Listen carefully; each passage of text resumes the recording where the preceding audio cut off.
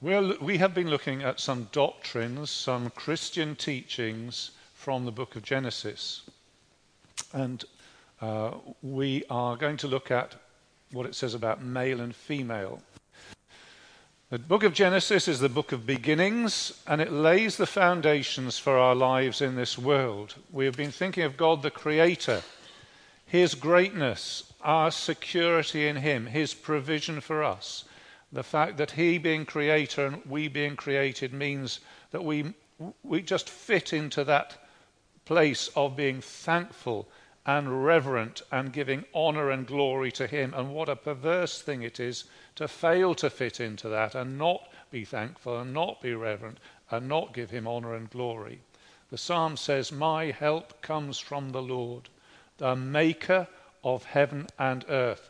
We looked at God and time last week, the richness and meaning of time. We looked at a bit at work and rest. And next 2 Sundays we're going to have a look at sexuality, marriage, gender, and that sort of thing. And I'll be perfectly honest, I've got virtually all my thoughts from a book which is called True to Form, Primer Issue 03, and it's in my bag, wherever that is. I'm losing things left, right, and centre this morning. Now, here's my bag, and here's the book.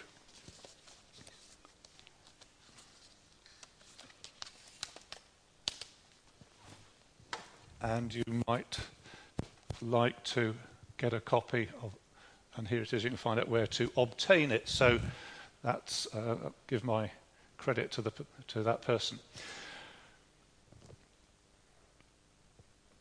We live in this current age where there are beliefs and thought patterns on male and female and stuff like that which are not the same as the ones in the Bible.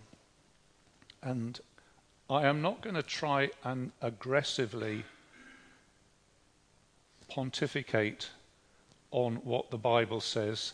But I think what I want to do is tell the story of a more beautiful understanding of male and female than currently is in circulation. I would like to engage you in the beauty of what God says is His way.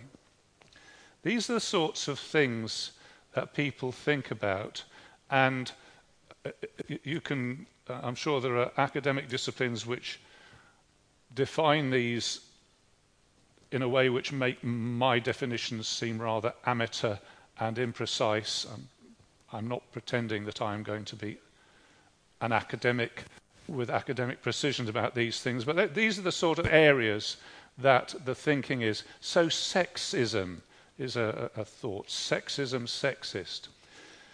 Now, what do we mean? What is meant by that? Well, it can cover quite a variety of things, I'm thinking. I mean, the idea that male and female are of different values, which is wrong, but that would be under the heading sexist. The idea that male and female legitimately have different roles and approaches and gifts as male and female. Now, in the past, that might have been just accepted as obvious, but I think you could easily get into the realm of being accused of being sexist if you stated those sorts of things in certain ways. The idea that male and female legitimately have different roles, approaches, and gifts as male and female. The belittling or abuse of people on account of their gender. Is that sexist the right word for that? But an abuse, sort of abuse. The area of sexism. The area of same-sex relations. Equal marriage rather than, and it's usually put as traditional marriage, but I'm going to say natural marriage. So here, the realm of thinking here is male and female, male-male relationships or female-female relationships have the same, have romantic and sexual and coital union which is claimed and accepted as having the same validity as male-female marriage union. In other words, that a same-sex marriage is equal of equal value and equal validity to a male-female marriage. And you can use the same word for both of those without losing anything. That idea, we know that that's prevalent. Gender fluidity, the idea that one's, it is said, is not fixed at birth in a binary way. Binary is 0 and 1, or 1 and 2, just two possibilities. And the idea that rather than gender being fixed at birth as either male or female, as a given, that there are other valid possibilities which can be chosen by the individual and changed by medical or some other intervention. It's a little bit like saying, I choose to be a black woman. I can say by looking at me that that's a rather bold claim, but that I could choose because it is said gender is fluid and choosable and changeable.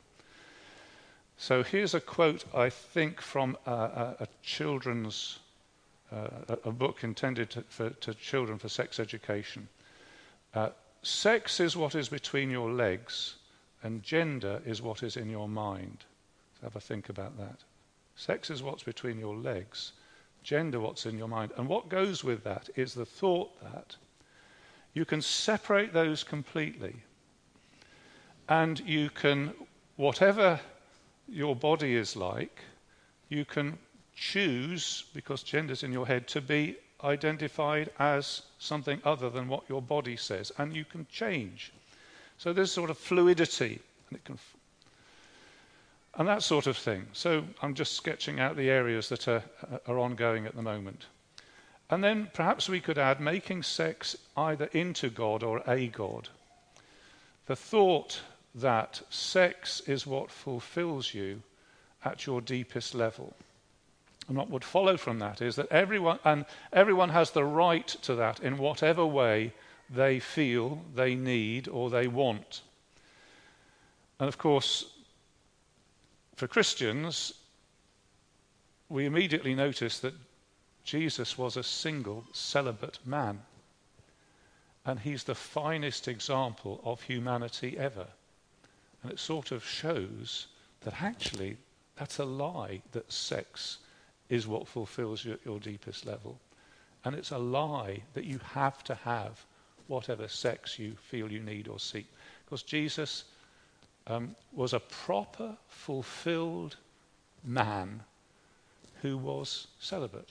So anyway, there's the sort of thought areas that Christian thinking comes into conflict with, needs to steer through, and so on.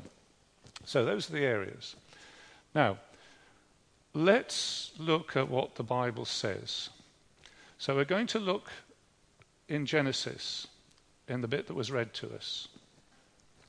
And we're not going to do it by going straight for propositional statements. A propositional statement would be, grass is green. If you eat cyanide, you will be poisoned. Those are propositional statements. But the way I'd like to approach it this morning is just the feel and the texture and the flow and the beauty of the narrative which God gives, and the way, if you like, the story tells itself, or the way God tells us this story about who we are. So I'm trying in a way at this point to capture our imaginations with the vision and beauty and the desirability of what God puts forward to us. So that's what I'm going to try and do. And we could ask, so as we go through the story, we could ask, does it actually say that male and female are equal in value? We could ask, does it say that male and female are interchangeable? So it doesn't really matter whether it's the man in this one or the woman, they're just interchangeable, so equal and interchangeable. Why has God made male and female? Why is there such a thing as sex and marriage and gender? Why has God not made male and female and 50% male, 50% female, or 30% male, 70%? Why hasn't he made a spectrum like that? Why has he even made human beings at all? So that's the sort of questions that we can have in the back of our minds. What I'm not even going to pretend to ask is, so here's somebody, maybe you're sitting or listening and thinking, I experience thoughts and feelings that apparently are not appropriate for my biological sex. What should I think and do? That's sort of a more personal question. I'm not going to try and answer that yet. Or how should I think of my friend, family member, neighbour, workmate who is very much into same-sex, I don't know, can't remember what GF stood for. Thank you, gender fluidity. All sorts of letters which I'm confused by, but if you have somebody in your family who's in that realm of things, somebody in your workplace, you'll probably know a lot more about it than I do. I'm not answering that question. What civic and political avenues are open to me to register my Christian views and seek to change thinking or guidance or legislation? I'm not going to answer that either. They're all legitimate questions, but I can only do so much, and we will do our best just to go through the story and pick up on what it says. So, will you please turn in your Bible to Genesis chapter 1? And I have to say, I did like this drawing. This which goes back to when we did the Genesis in detail. These are the days of Genesis. It starts off with the earth being formless and void and darkness over the face of the deep. And then we go days 1, 2, 3, 4, 5, 6, 7. And 1 is separating light from darkness. 2 is separating the waters underneath and the waters above. 3 is separating the land from the sea, and on which I think that is named as sky and sea. Now, is that named as land? God does some naming. He doesn't name everything. He calls the darkness night. He calls the light day.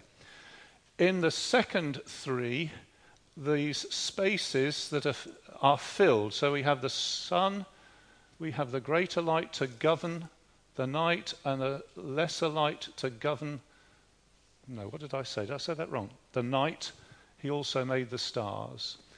We have the spaces above and beneath filled with fish and birds, and then we have land animals, and finally we have humankind to rule. So that, you will remember, is there's a very quick outline of Genesis chapter 1. And so here's my comments. Interesting that God has different, subtly different, noticeably different methods of working. First few days, he separates and forms places. This is producing order, and I want to suggest to you, and it's a suggestion, could we call that ruling? Just hold that thought.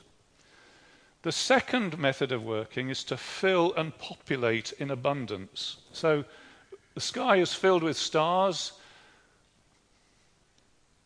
No, I can't do that both ways, can I? So the heavens are filled with stars, the skies are filled with birds, the fish are filled with... The seas are filled with fish, and the dry land is filled with plants and animals. So the second 3 is a filling activity, producing fullness. So there's 2 complementary methods of working that God has. And as I said, he names, but he doesn't name everything, and he doesn't finish naming everything, as we shall see. So that's the first... That's that sort of outline of chapter 1. Are you okay with that? Does that make sense? It just gives us a little background of that part of the story. So here's a little bit of a summary. God has made a world of impregnatable time. So this is something that came up last time when we looked at this, that time is something that, as it were, can be impregnated so that it becomes pregnant, so that it produces something. So there's a fruitful flow of time. God makes, in chapter 2, a base camp garden, and with the thought that from that garden there is a world to be named and tamed and ruled and filled.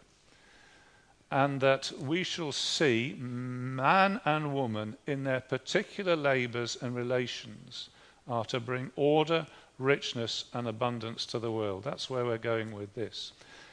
Okay? Now then, let's look at one verse in detail. So this is chapter 1, verse 26.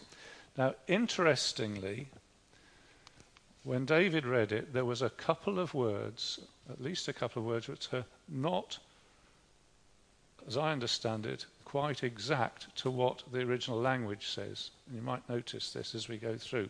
So, I've written it out in the order in which it is in the original. And when in English there's 3 words, but in the original there's only 1 word, I've tied them together with a little, whatever that thing is. What's that called? Hyphen, that's it. So let us make in Hebrew is 1 word. And God said, let us make Adam, so I'm translating verse 26 in a clunky way, in our image, according to our likeness. Let them rule, and then you get the list, over the fish of the sea, the birds of the air, the livestock, the earth, over all the creatures that move along the ground. And created God Adam, because Adam and man is the same word, you understand? If in Hebrew it said Adam, I will say Adam. And the translators have put man, haven't they? And created God Adam in his image. In the image of God, in the image, that's 1 word, of God, he created him. Now then, NIV. If you've got an old NIV, it says him. Am I right? Please look. So God created man in his own image. In the image of God, he created him. If you've got a new NIV, it says them.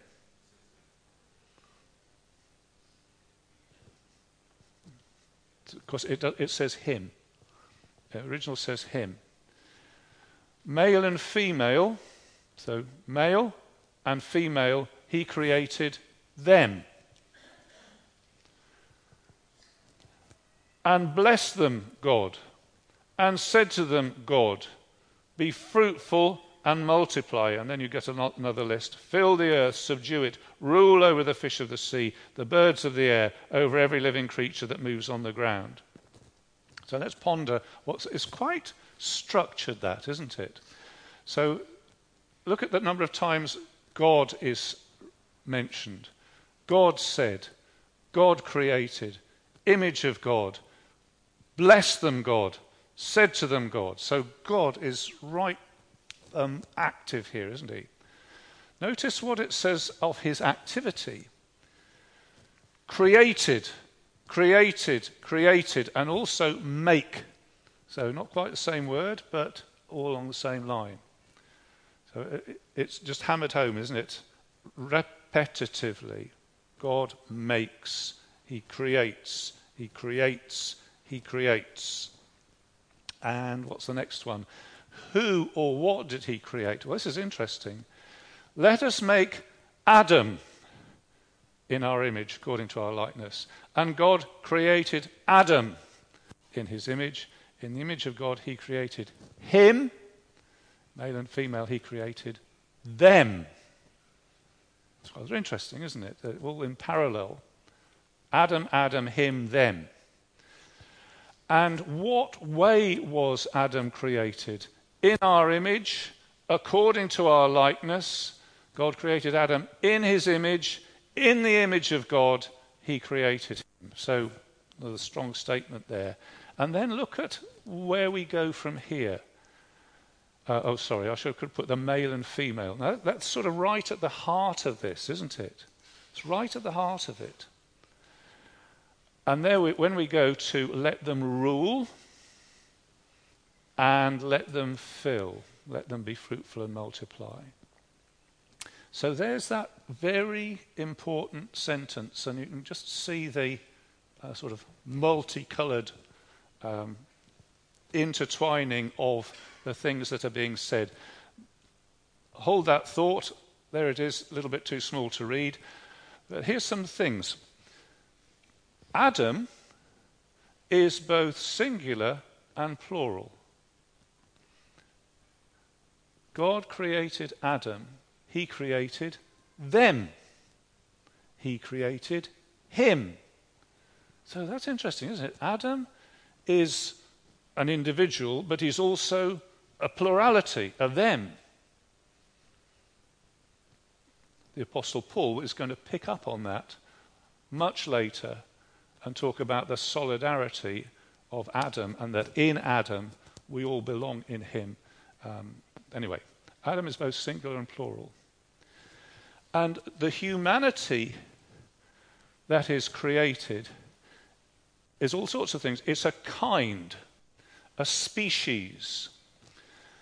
Now, you could have a species with only one member. So it could be just, and God created Adam. It was the only Adam he made. There he is, one-off, totally unique. So that could be a species. We've got an example of that with the priest Melchizedek, who is a one-of-a-kind priest. Do you remember that that's picked up on the New Testament? It's a species, but there's only one of him. God could have just made one Adam, an Adam. There it is. That's the Adam I've made. But humanity is more than that. It's a race. And a race is to do with generations, is to do with reproduction, is to do with multiplication and offspring. And you see he talks about being fruitful, multiplying. So part of what he's made is not just a particular species, but an ongoing race, a multiplying thing. And of course, key to that is maleness and femaleness. Because you couldn't have a race if you just had an Adam, a male Adam. You need more than that, don't you? You know that. You don't have to. I don't have to do the biology. And humanity is a multitude, filling the earth. So that the idea of filling and multiplying. But the multitude is not just like sand in a sack, where you would have a multitude of grains, and they all are, and they just fall all over the place when you empty the sack. The way the multitude relates specifically is male and female. So there is a way that members of this multitude interact with one another, and what we're told in this verse is male and female.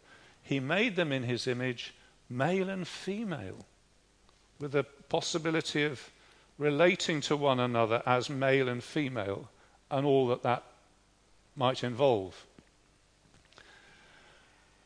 And will you notice my two red bits, ruling and being fruitful and multiplying? And I sort of wonder whether they correspond to those first 3 days which had the rule of imposing order, and the second 3 days which had the role of filling. And I wonder, and I'm not going to put it much stronger than a wonder, whether we've got something here of like these two aspects that are already in God's work: ruling, filling, multiplying. Hold on to that thought. This verse, in effect, is a commissioning of the human race with a task, a destiny, a purpose to, as God's image, to rule, to be blessed, to be fruitful, to multiply, and to fill the earth. So that's going to take some time, isn't it? But that's the thought of that verse when we come to look at it in slow motion, which is what we've done. Okay, so that's that part of the story. Let's move on into chapter 2. And chapter 2, the differentiation between male and female is more noticeable. So let's follow through the story. We had it read to us, and it says in verse 5, "No shrub of the field had appeared on the earth, no plant of the field had yet sprung up, for the Lord God had not sent rain on the earth, and there was no Adam to work the ground, but streams came up from the earth and watered the whole surface of the ground." So you notice there it's saying we need an Adam. There was no Adam. And what would the Adam do? Well, the gap is that he doesn't work the ground.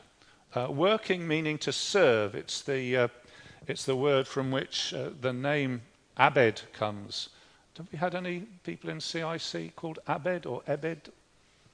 I know somebody called Abed. It means servant. And there was no Adam to work, serve the ground. You will know, if you've heard on this subject before, that Adam is the name of the man, and Adama is where he comes from. That's the ground. You notice the link between those two words. So, because of this gap, because of this deficiency, verse 7, the Lord God formed the man from the dust of the ground and breathed into his nostrils the breath of life, and the Adam became a living being. So notice, quite specific, Adam is formed. Do you have that word in your Bible? Formed. Formed is the word used for a potter. Quite often used for a potter. He's formed from the dust of the ground, Adama. Adam is formed from the Adama. So notice the way the story develops. And in verse 8 it says, "The Lord God had planted a garden in the east in Eden, and there he put the man he had formed." Now, did he make the garden first? Because they had. In Hebrew, it's difficult to know whether it's had planted or planted, because Hebrew tenses don't work the same as European tenses do. So either before forming the man or after forming the man, God planted the garden where the man is going to go. Now, notice, please, it is the man. There's a gender specificity to all of this. And around the garden, we're told in verse 10, of all the things that are around the garden. So there's rivers flowing out, and over there is gold, and over there is onyx, and over there is aromatic resin. And it would be a grand thing if Adam could make his own sandwiches and go off for the day and get the gold and bring it back into the garden, or get the resin, bring it back and work out what on earth resin is and what you do with it. Of course, you normally put it on a violin bow, but he hasn't invented the violin yet, so a lot of things for him to think about. And we're told again in verse 15, "The Lord God took the man and put him in the Garden of Eden to work it and to take care of it." So two words are the working and serving and the keeping. It's often used guarding, actually, shamar. It means to guard or to keep, to safeguard, if you like. So that's what Adam's there for. And in verse 16, it is to Adam that the Lord God entrusts this instruction: "You are free to eat of any of the tree of the garden, but you must not eat of the tree of the knowledge of good and evil, for on the day you eat of it you will die." So it's Adam who receives that. And it's at this point, verse 18, that the Lord says it is not good for the man to be alone. And you can sort of see this, can't you, that we've been building up the role that he has, the task and opportunity that's before him, and you suddenly realise, well, he's got to do this all on his own. And it's not good for him to be alone. And the Lord says, I will make a helper suitable for him. Be suitable to match him, and I would say got to match the task that's before him. And they go through all the animals and doesn't name the animals. Adam names the animals. Let me just come back. It's not good for him to be alone. He needs a helper suitable. Well, God could make another Adam. He could do a sort of copy and paste and make another Adam, and maybe make a few more. Make lots of Adams. But this won't work. This is not what God says is the real help and the real suitability. Because he doesn't just need another guy to go gardening with. He needs more than that. And the thing that is lacking, when we say it's not good for man to be alone, we think perhaps he's a bit lonely, he's got nobody to sit and have his meal with in the evening. It isn't just a psychological issue. It isn't just his personal psychological comfort that is at stake. He's got a world to conquer. He's got a world to fill. How on earth can he do that on his own? So we're talking about not just his own inward life, but his task. And when I was choosing songs about this, I found that most of the songs that talk about male and female relating to one another sort of look inward to the couple looking into one another's eyes, or maybe their own home. But this text looks much further than that. It's saying there's a whole world out there, and that's what you can't manage on your own. You need a helper to face this task, not looking into one another's eyes or even looking around your home, but looking out in this whole wide world. This is what I think the story is saying to us. He has a commission and a role to rule and fill, and he needs a helper. And in 19 and 20, Adam continues what God started by naming the animals. It's interesting that God started naming things, but it's not a complete encyclopedia of names. And now Adam takes over and starts naming things. Interesting that. But the animals are inadequate for the need. Well, wouldn't an elephant do? I mean, an elephant could help shift a lot of this rocks and make a nice garden. No, that's not what we're talking about. And what God does is to take a side of Adam to build the woman. So build is bana. So you notice it's not form. Adam was formed from ground. Adam was formed from Adamah, but the woman is built from the man. So in a sense there's a relation between Adam and the ground, but there's a relation between the woman and the man. They're different. They're not interchangeable. They're made in a different way. We're told that. So let's note things from chapter 2. So I hope I didn't do that too quickly, but we've sort of gone through the story to pick up on the way that tells itself to us. So thinking about chapter 2, it says we have not been created by a cut and paste method. Adam, surround him, cut, paste. We're not made like that. Nor are we made along a sexual spectrum, but it's distinctly said we're made male and female, because this is exactly the beauty of what God intends for the human race. And this relates profoundly to our human commission and purpose given to Adam. He's the one who's given the commission. So there is a significance, as the Apostle Paul says later on in the Bible, to Adam being formed first and Eve being formed second. There's a significance to that. And the commission and purpose is not given. God doesn't wait until he's got both of them there and say, right, this is your commission and purpose. He gives the commission and purpose in this chapter to Adam and then says, you can't do it on your own, you need a helper.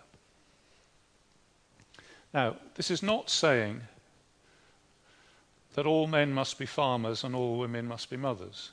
I think that would be simplistic and reductionistic. The story is more subtle than that. But it is saying something. And I wonder whether it's relating to, perhaps in a subtle way, to those two modes of God's working, of ruling and ordering and filling. And might we say that the male centre of gravity of his actions and labours and approaches is similar to that ruling, ordering that God did in the first 3 days, and that the female, the woman centre of gravity of being and operating is more related to the filling and the abundance and the relationships that are brought into being in that sort of way. Our broader callings develop from these gendered aptitudes, capacities, perceptions, approaches, and bodies. The way God has done it is to link together our bodily makeup and our calling as male and female to rule this earth and to fill it with beauty.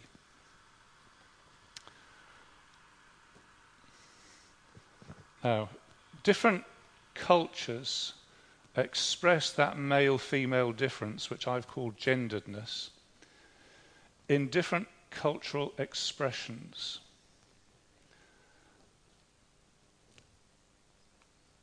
Now, they may be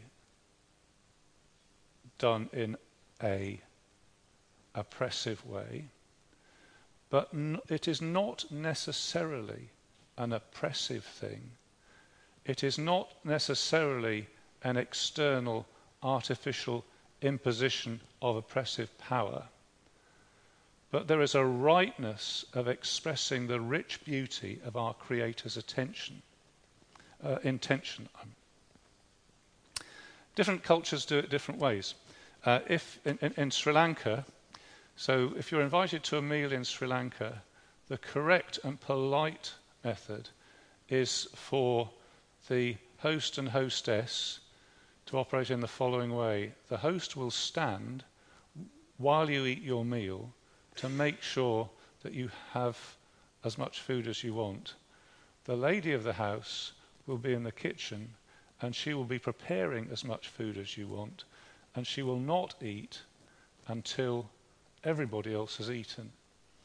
When I went to one house, the husband actually ate last of all. And we think that's very peculiar. But I'm sure there's sort of pluses and minuses, but you can see what it's aiming at, isn't it? It's aiming at providing for your guests in a way that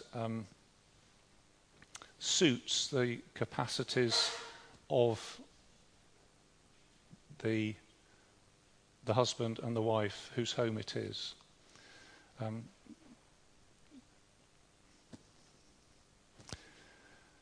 The gender differences in our story in Genesis 2 are not portrayed as a basis for conflict and competition, which sadly they can degenerate into.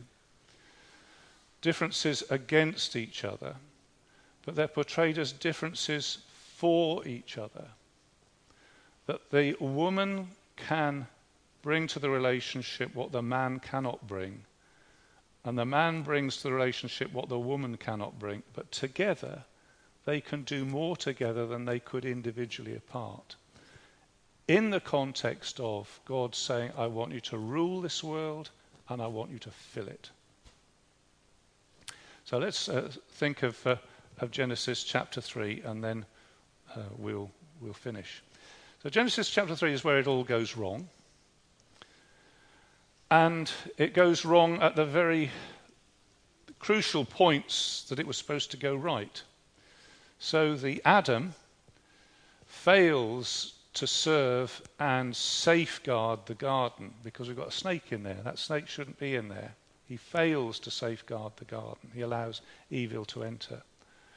The woman fails to help her man, but she manages to undermine him by her suggestion that it wouldn't be such a bad idea to eat the fruit which God had said you shouldn't eat. And Adam does not serve in partnership with his creator, which was sort of the genius of this relationship, but he chooses to go his own way. He'll eat that fruit even though God has said, trust me on this, you shouldn't. And the punishment sort of fits the crime. The punishment strikes at Adam's relationship with the ground he came from. So his relationship with the ground, even his name tells him that, and that relationship becomes problematic and an irritant and a difficulty, and there's hardness in that labour. It says in Genesis chapter 3 that the ground will produce thorns and thistles for you. And it strikes at the woman's role in fruitful multiplication, because she is the one who fills the earth. She has the capacity to fill the earth through childbearing. And that's the bit that is now becomes problematic to her. I will greatly increase your pains in childbearing. With pain you will give birth to your children. So, we've been through the story and tried just to pick up on the way it's told, the picture it gives us. And I would say there's a beautiful picture of maleness and femaleness as being wonderfully of the essence of what God has called us as human beings to be and to do. We've been made in his image, male and female. This is a profound and beautiful truth. And I would say, come back to that. Probably within 10 minutes of leaving this church building, you will have other thoughts and agendas will assail us. I don't know whether it's correct to call it progressive orthodoxy. The orthodoxy which people say, well, it's obvious that the Bible, we should think a different way to the Bible. We should try not to get ourselves sucked into that. We should try and question that. If you're a student, I guess that you get this sort of thing said more powerfully and more expertly than I've even hinted at. But question it. Is it true to what God has really made?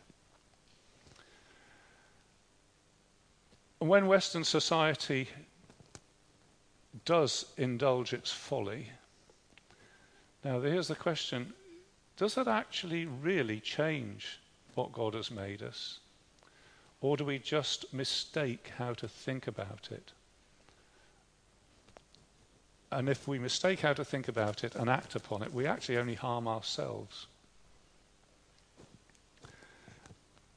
And also to say as a conclusion that whether you are young or old, whether you are single or married, or widowed or separate from your partner in some way, here is the call the call of God to be the man or woman that God has made you to be, appreciating the richness of it, the potential, the dignity, the beauty. And to say that in a fallen world,